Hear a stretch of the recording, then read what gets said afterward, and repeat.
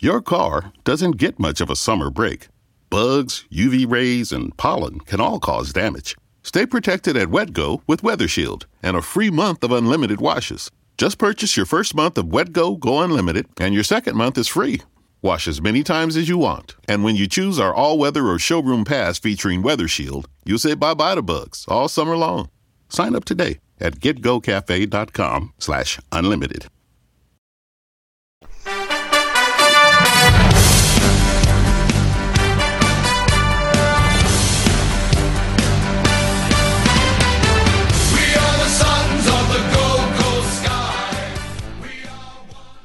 Hello and welcome to another episode of the GC Sunscast, the Gold Coast Suns show by fans for fans. I'm your host Shane. Joining me on the line is Tom. How's it going, Tom?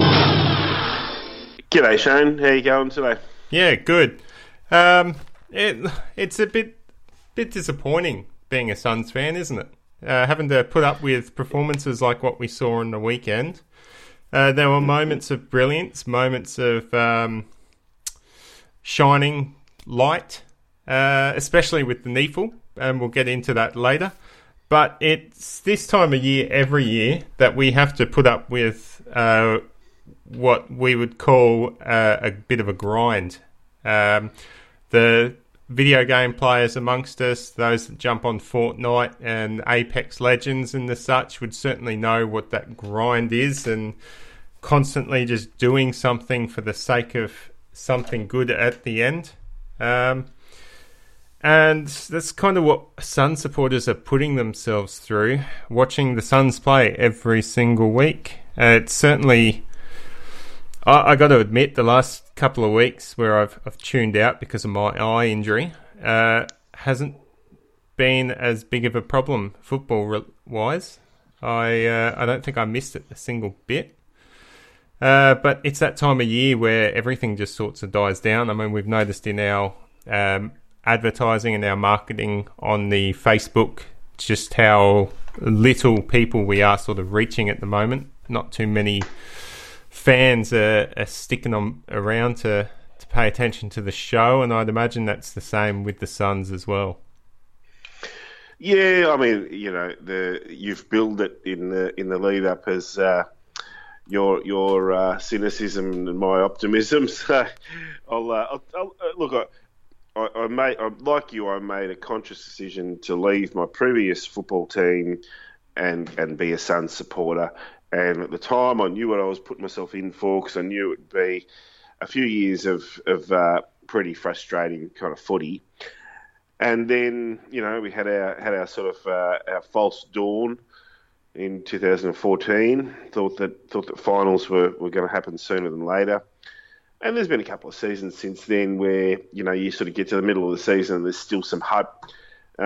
This year, I don't think anyone expected us to be much chop, and we haven't been. But I think there's still quite a few encouraging signs there to see.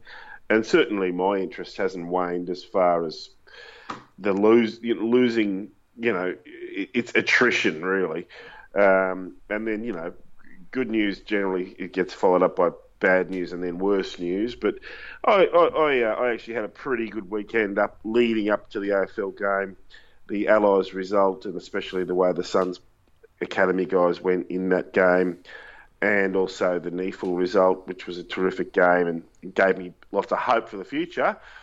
And then against the Swans, the second half just made it all see what kind of mountain we got to climb.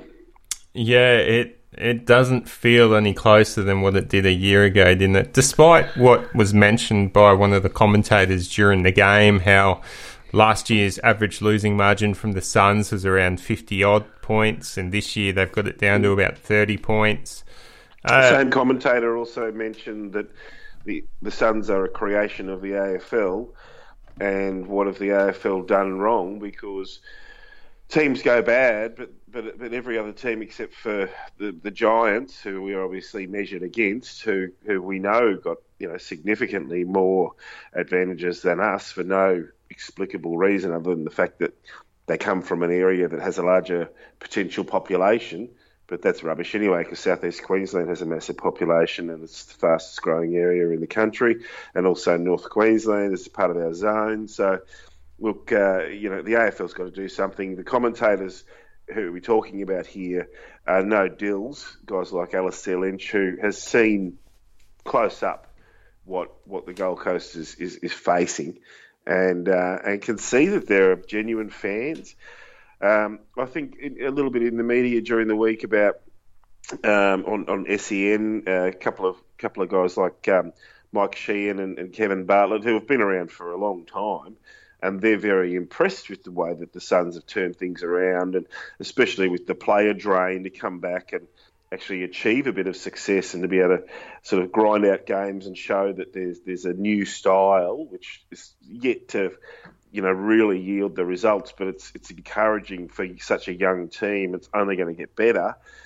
And then you get the morons in the press who keep on cracking on that the Suns should be dissolved and the franchise should be given to Tasmania, all in the same week.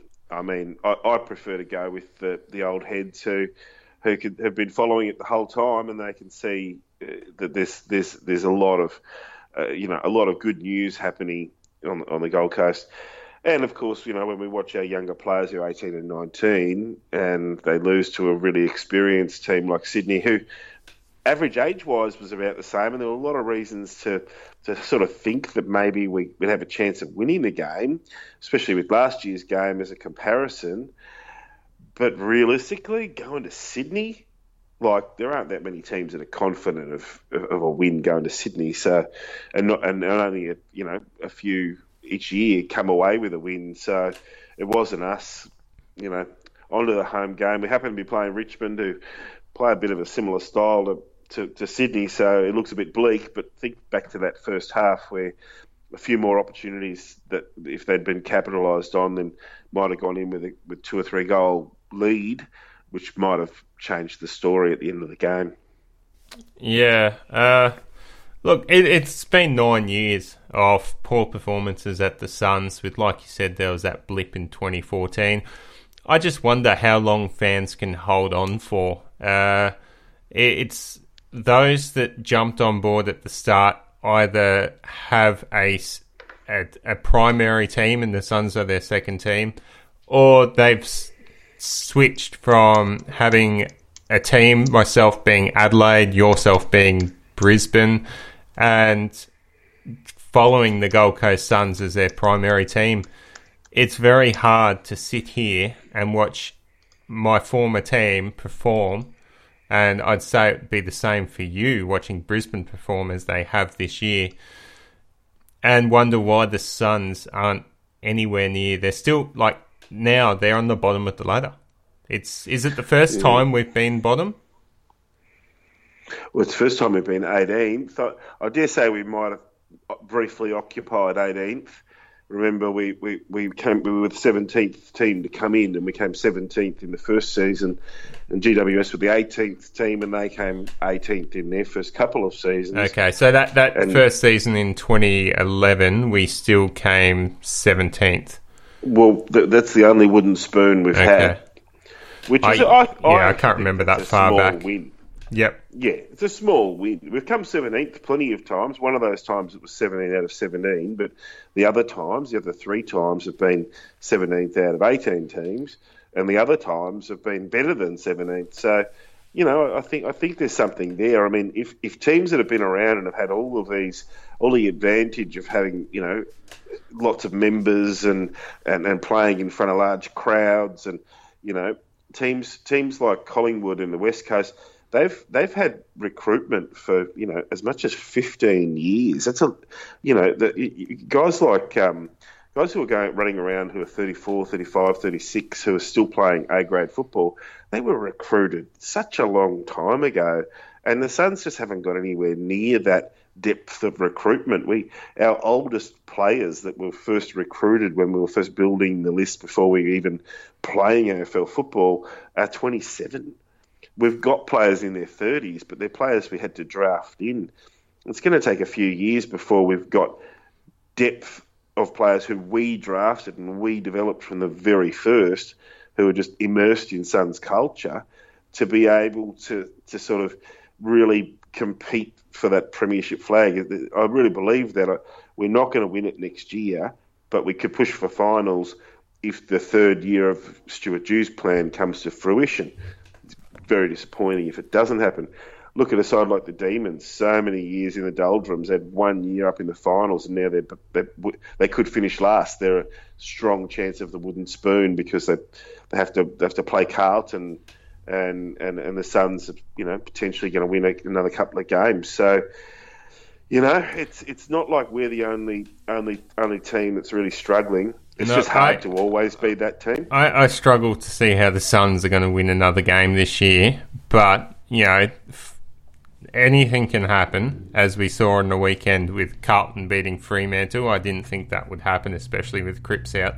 But something I want to put out to our live listeners, let us know what you think about or how you're going following the Suns. It's been 9 years of poor performances. And also, I know it's a tried debate, but what can the AFL do to fix up the Suns? Have they done enough? Should they do more, or should they just acknowledge that they screwed up in the first place and what's done is done and, leave the status quo? I'd like to thank our Patreon donors, Old Soul, Jack Stad, Paul Vosti, Tom Kim, Chris Moore and James Wood for their continued support of the GC Sunscast. We would love more people to jump on board and help support the show. It's times of the year like this where it's a real struggle as a Suns fan to want to get up and pay attention to the club, let alone put together a show for other Suns fans.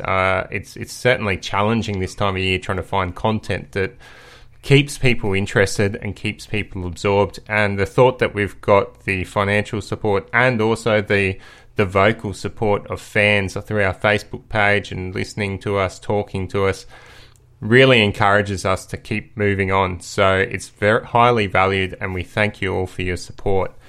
All right, Tom, well, let's get into some of the news this week. So we've got some serious injury news come through today. Sam Collins is out for the season with his ongoing hip issue. It doesn't sound like the hip has healed up as much as the doctors were hoping, and therefore it means he's out for the rest of the season as they try to manage the workload and get him right for next year. So it's terrible news for the Suns. He was one of our key players in our first few weeks, essentially winning us the game against Fremantle in round 2. Yeah, look, I really feel for Sam. He's come from having to guts it out in the VFL and get a full-time job to keep his hopes alive. But I reckon that this sort of the language around this is to sort of say, look, the treatment that we've given him means that he's not on track to return anytime soon. And so we're taking another much safer route, and that is to sort of decondition, because these players are finely tuned. They put in a whole pre-season, they train every week. They're really the sports science behind it is just mind blowing. And so to basically run his muscle tone down and to keep any pressure off, and it's a hip, it's a really a weight bearing joint, and I've got a bit of a bad hip just from being really active as a younger person, and I know what it's like. You sort of have to, when it flares up, you have to just take all weight off it, and of course it has secondary effects like your back and all the rest of it. So I can sort of see what's sort of going on here, and I don't think that I don't think that a finals bound team would be doing this. A finals bound team would be trying to get him to get back maybe in 5 or 6 weeks, but we're just saying, look, just suspend all hope. You're gonna basically go into your off season now, and then you're gonna have to have rehab, and then he'll be ready to go with the fittest of the fit blokes in the pre-season, and he'll come back better than ever. Because I mean, I'm not saying that in a... Yeah, it's not great. I mean, we've got Holman as well out indefinitely with a back issue, and that's going to cause some serious concerns as well, because the way that back issue has happened, that was a big issue for him in the preseason. Yeah. And from experience, back injuries don't just go away, especially when it's stress-related in the back. That's something he's managing. Very, very complex sort of part of your anatomy, and a lot of, like, the reason it hurts so much is that there's so many nerves and other things going on there that they all pull and push, and it must be agony for the poor guy.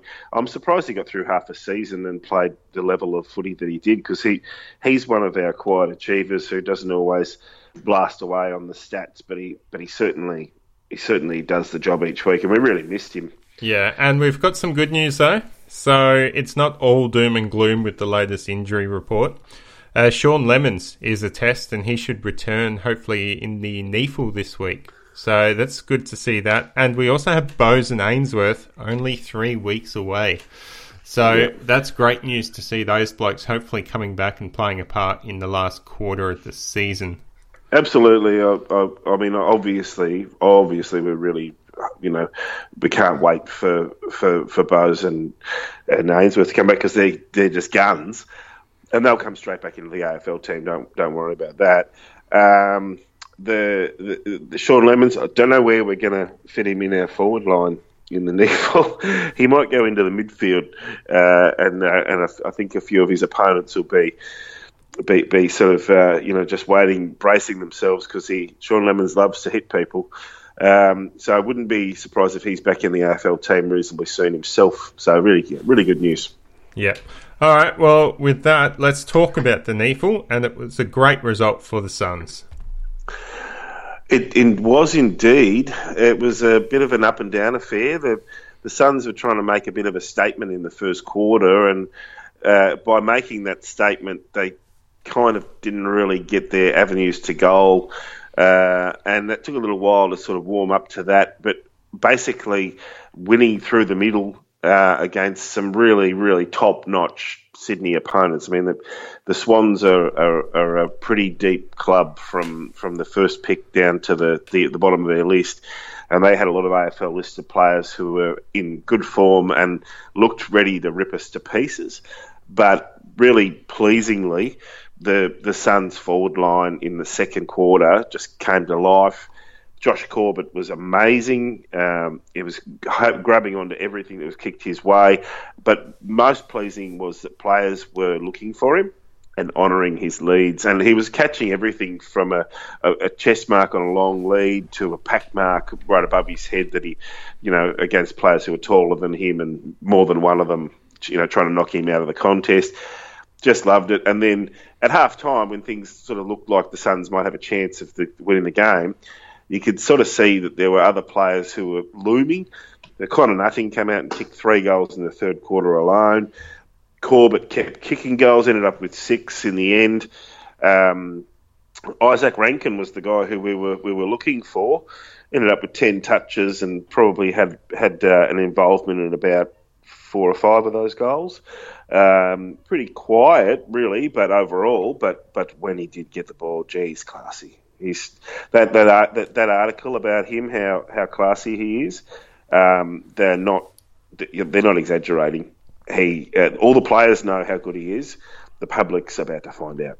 Yeah, it's going to be interesting. The Gold Coast Suns play Redland this week. I believe it is Saturday. It's probably actually the precursor game to the Suns Richmond. So if you're interested, get along early to the Metricon game and get a glimpse of Isaac Rankin playing in the NEAFL, because I highly doubt he's going to go straight into the AFL. He was on limited minutes in that NEAFL game and only played about 60%. But let's finish up with the NEAFL. The Gold Coast Suns defeated Sydney 105-77. Corbett kicked 6 goals. Andrew Swallow pulled on the boots again with 3. Nutting had 3 goals. Murdoch 2 goals, and Rankin 1. It should be said that Spitter, which was what all the players were shouting out, Spitter, Spitter, Spitter. Two of his goals were from free kicks, but he was playing hard footy, which he always did in his AFL career, and he earned them, and he was in the middle getting clearances all day. So, yeah, he looked like he was having heaps of fun. I hope he pulls the jersey on again, because we didn't miss Risha because Spitter played. So, yeah, good fun game to watch. The defence was spectacular. The best player on the ground was Jordan Murdoch. Really hope he gets a recall this week, because we could really use a big left-footed, physical, pacey winger.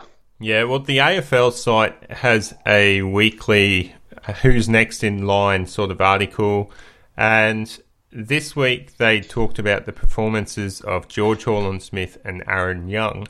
Now, I've seen you've had a different perspective as the reporter that wrote the article on those two players.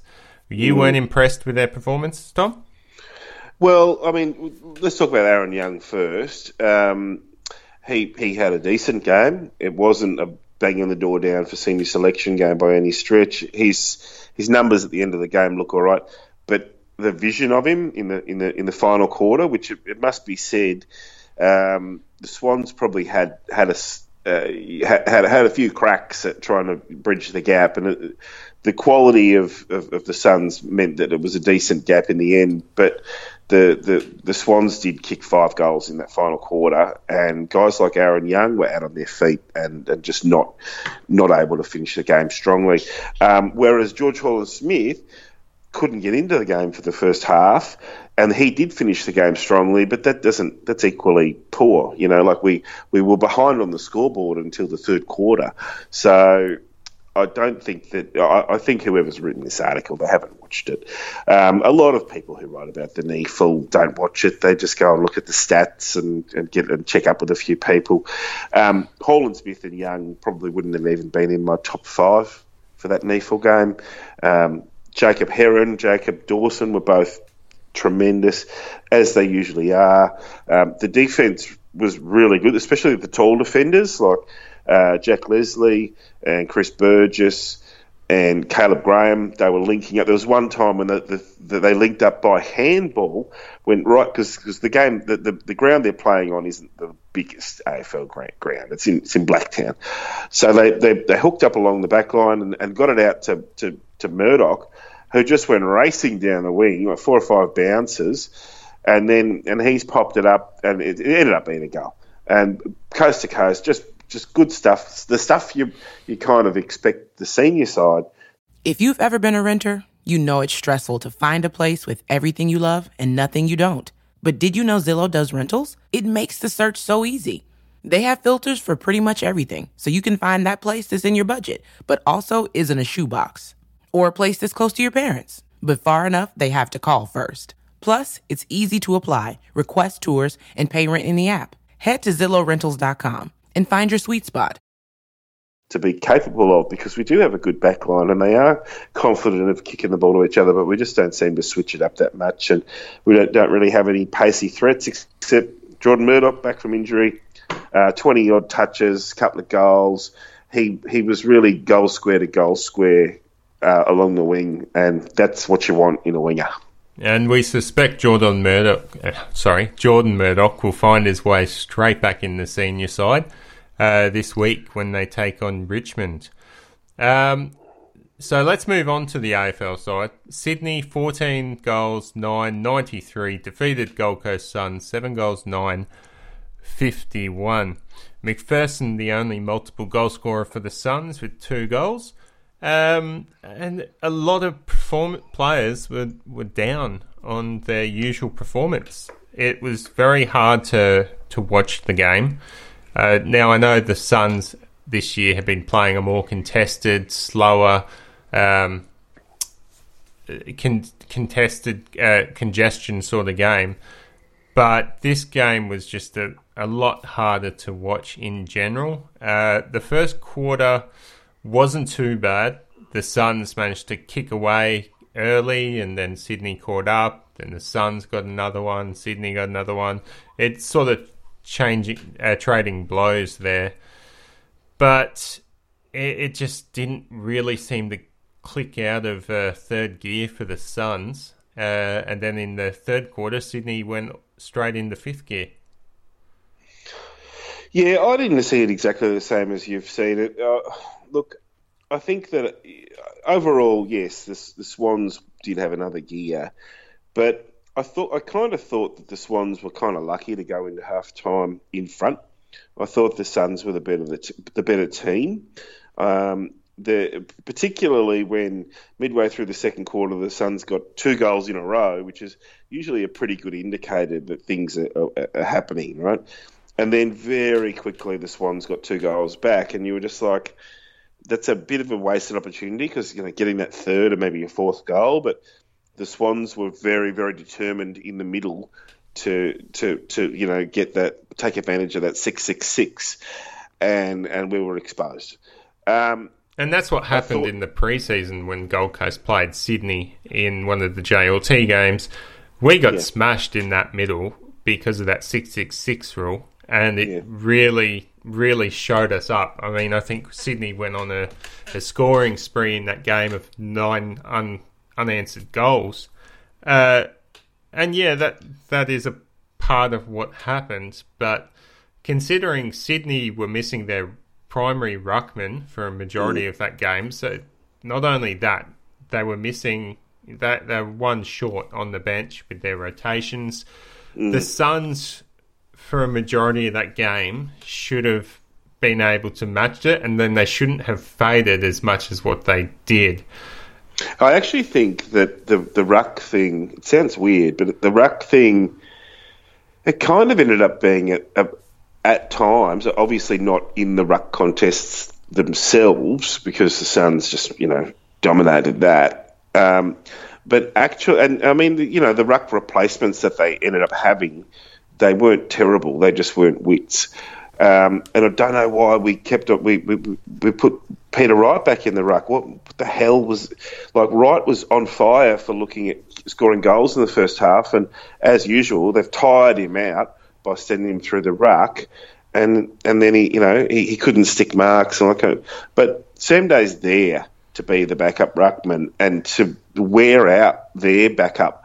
And what we needed was to put Sam Day on Aliir and to do his best to follow him around the ground, because what was happening was Aliir would go straight from the centre ruck or straight from the stoppages and then go to where the action was at, and Jared Witts just couldn't play on him.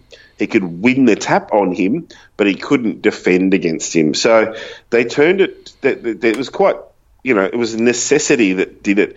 I think there was a couple of other games over the weekend that had similar things where the number one ruckman went out and that team ended up winning the game.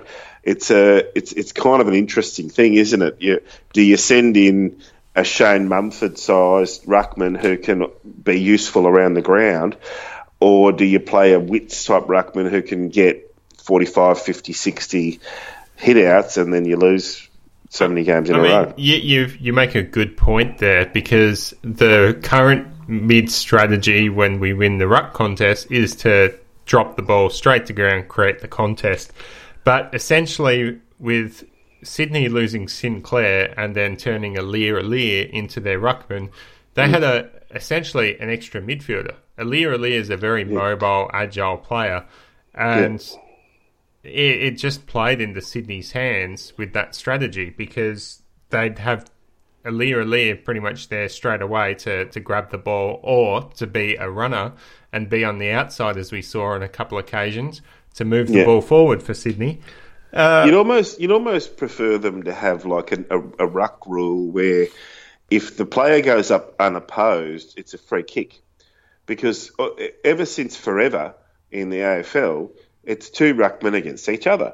And a lot of the time what was happening was Aliir or Reid would go up sort of late or half-heartedly in the ruck contest and create that extra ground person.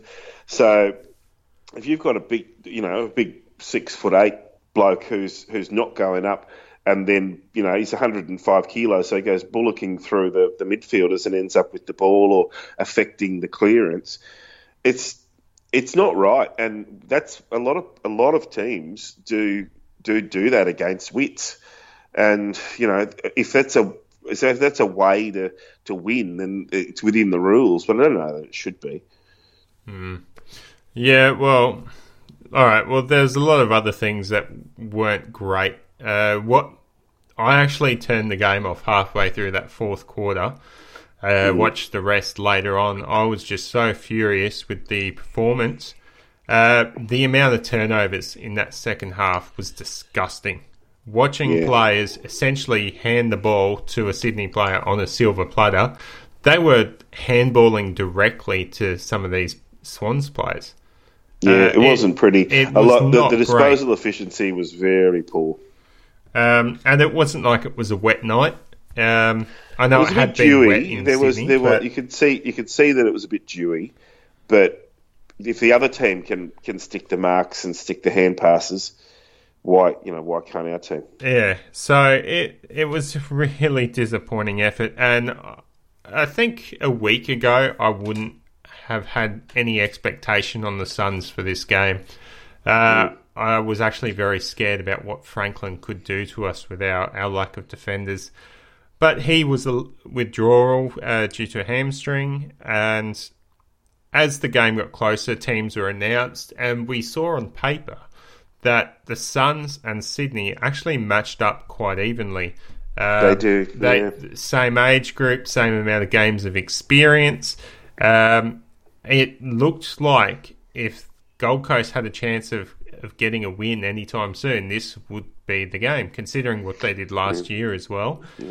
But it wasn't to be, and that's probably why it was just so disappointing, because we've got our hopes up and we thought we were a chance, and in the end it wasn't anywhere near it. We put in 2 good quarters, and I'd argue the other 2 quarters were bang average. One of the things that the Suns are yet to really produce, but I think it's in the production line, is a player like Jordan Dawson, who is renowned as the best kick in the NEAFL, and on a small, admittedly it's a small sample, but on his AFL form, he's elite at his kicking efficiency. And Jordan Dawson against us was just picking our defence apart by finding targets 45, 50 metres away and hitting them on the chest. He ended up being their second highest possession getter as well, which is sort of, for the position he was playing, they were finding him, putting him in space and trusting him to be able to kick it across our midfield and into our forward line, which our defenders, when you've got a really good midfielder or halfback who can kick it a long way accurately, they can put it to the advantage of the player they're kicking to, and it's hard to defend against. And we saw it time and time again. The commentators picked it up early, and every time I saw it and I heard them say it, I was like, oh no, Dawson's got the ball, we're stuffed. He's been playing NEAFL for 3 years. So they've uncovered a couple of... And the other guy they had was James Rowbottom. He's on top of the NEAFL best and fairest by a mile. He possibly will win it without playing any more NEAFL games. Not exactly that far in front. So they've got really good talent to call on.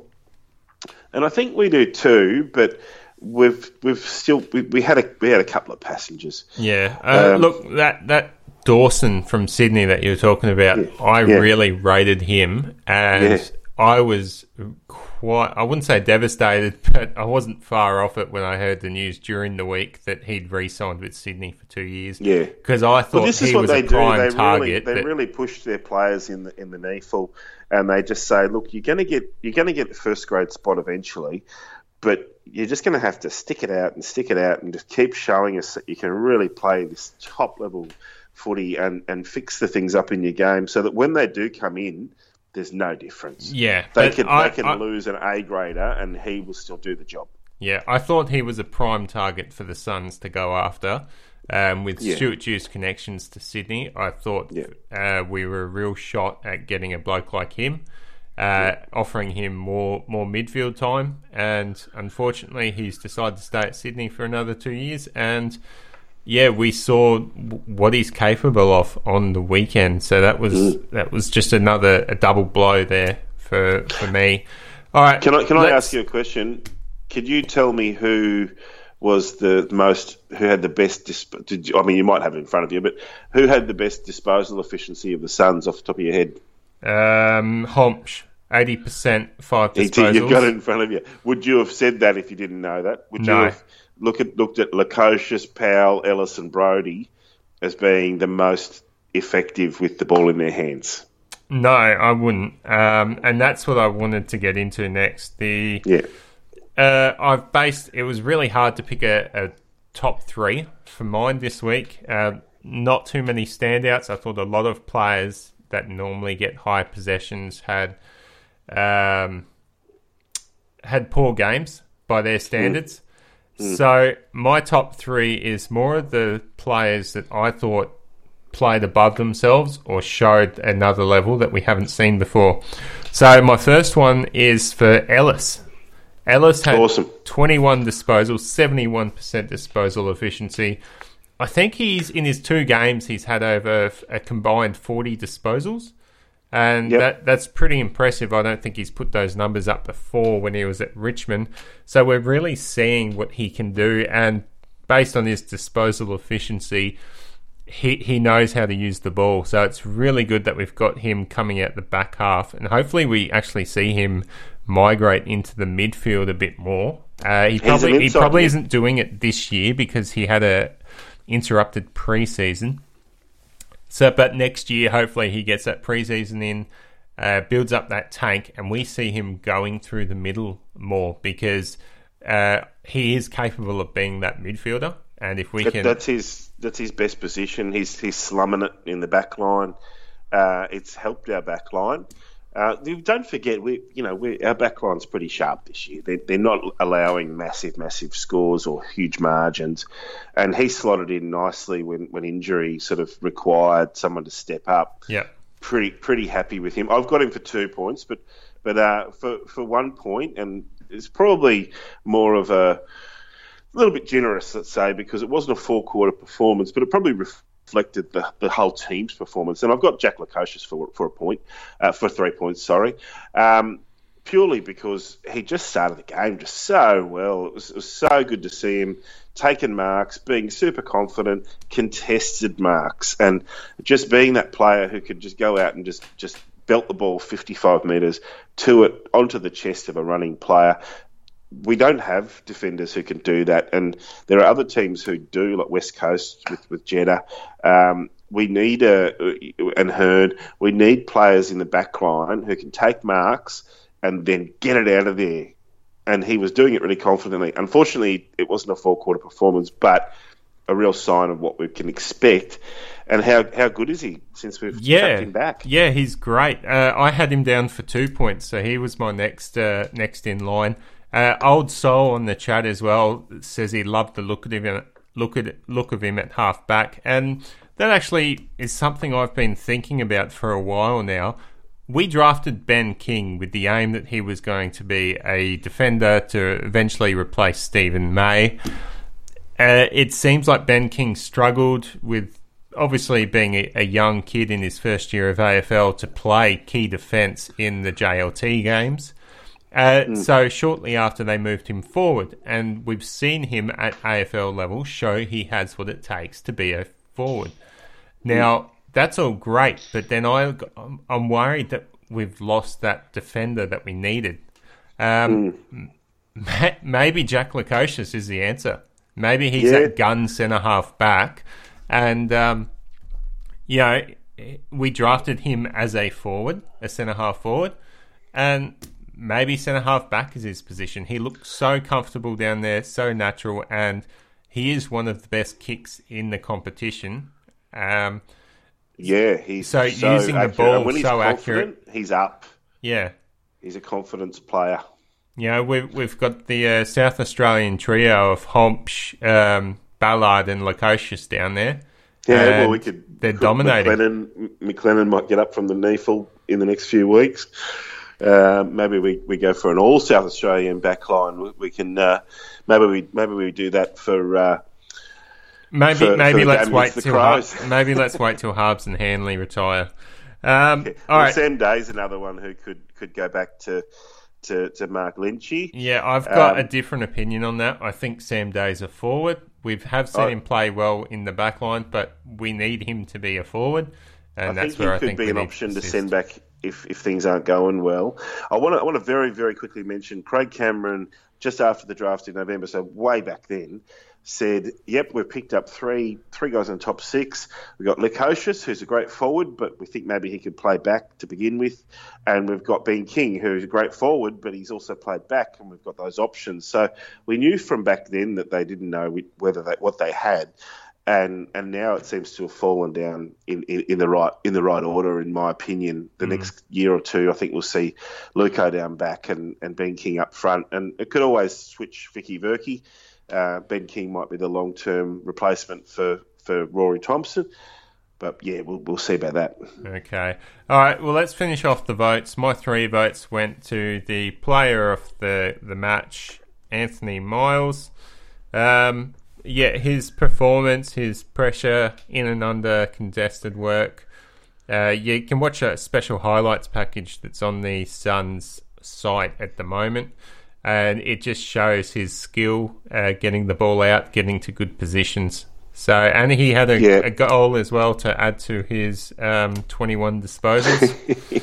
He doesn't get many goals, Miles. He gets a lot of behinds, but good on him. And I thought it was great to see him doing well. I didn't give him votes. For a midfielder, it takes a bit more than what he gave. I went way out of the box here and gave the third vote, the third place one vote, to Brad Shear, who in his first game of the year came in and severely negated Jakey Lloyd. And Lloyd usually gets 30 touches. He got 16.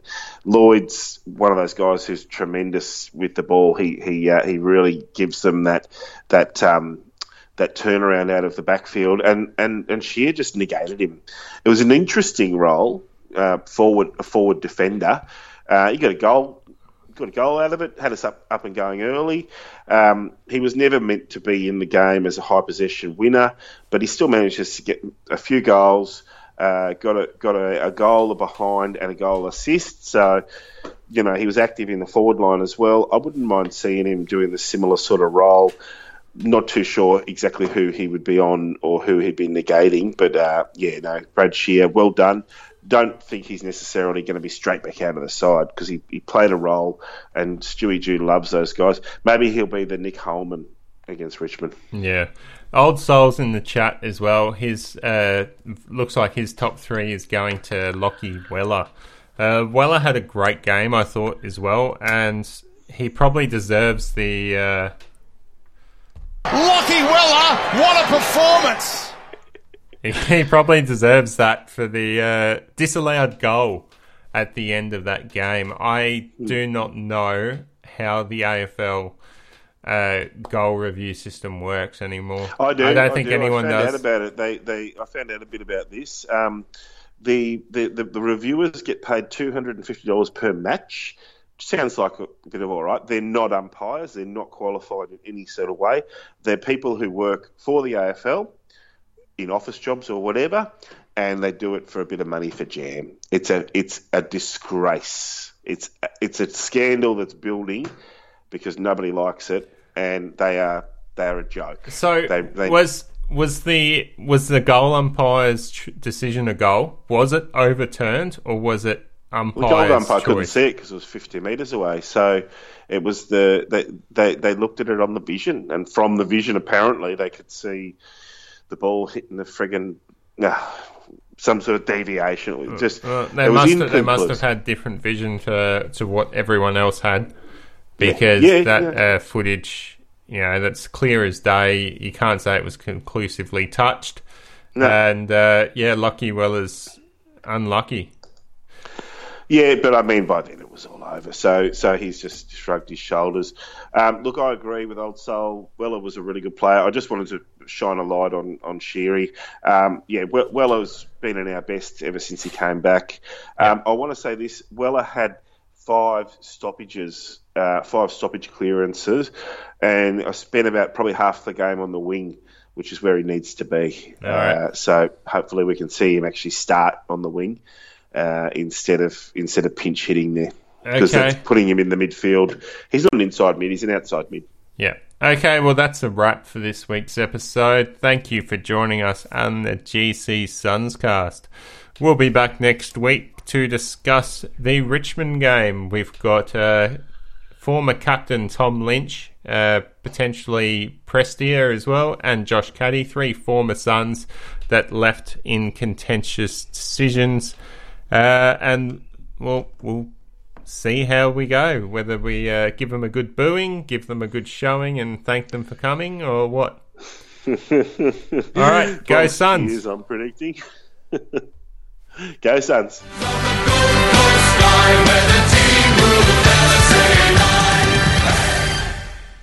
Meijer brand snacks promise the great value you expect with a quality guarantee in every bite. And summertime snacking is our most favorite snacking season of all, because Meijer brand makes it deliciously easy. From new lemonade flavors to classic ingredients for backyard s'mores to creamy ice cream varieties like new limited edition Purple Cow by Meijer Very Berry Americana with ribbons of real strawberry and blueberry swirls waving in creamy vanilla ice cream. Stop into Meijer and discover big taste and bigger savings on Meijer brand summertime snacks. If you've been a renter, you know it's stressful to find the perfect place. But Zillow Rentals make it easy. They have filters for pretty much everything, so you can find a rental that's big enough for entertaining your friends, but small enough they won't crash all weekend. Find your sweet spot on ZillowRentals.com.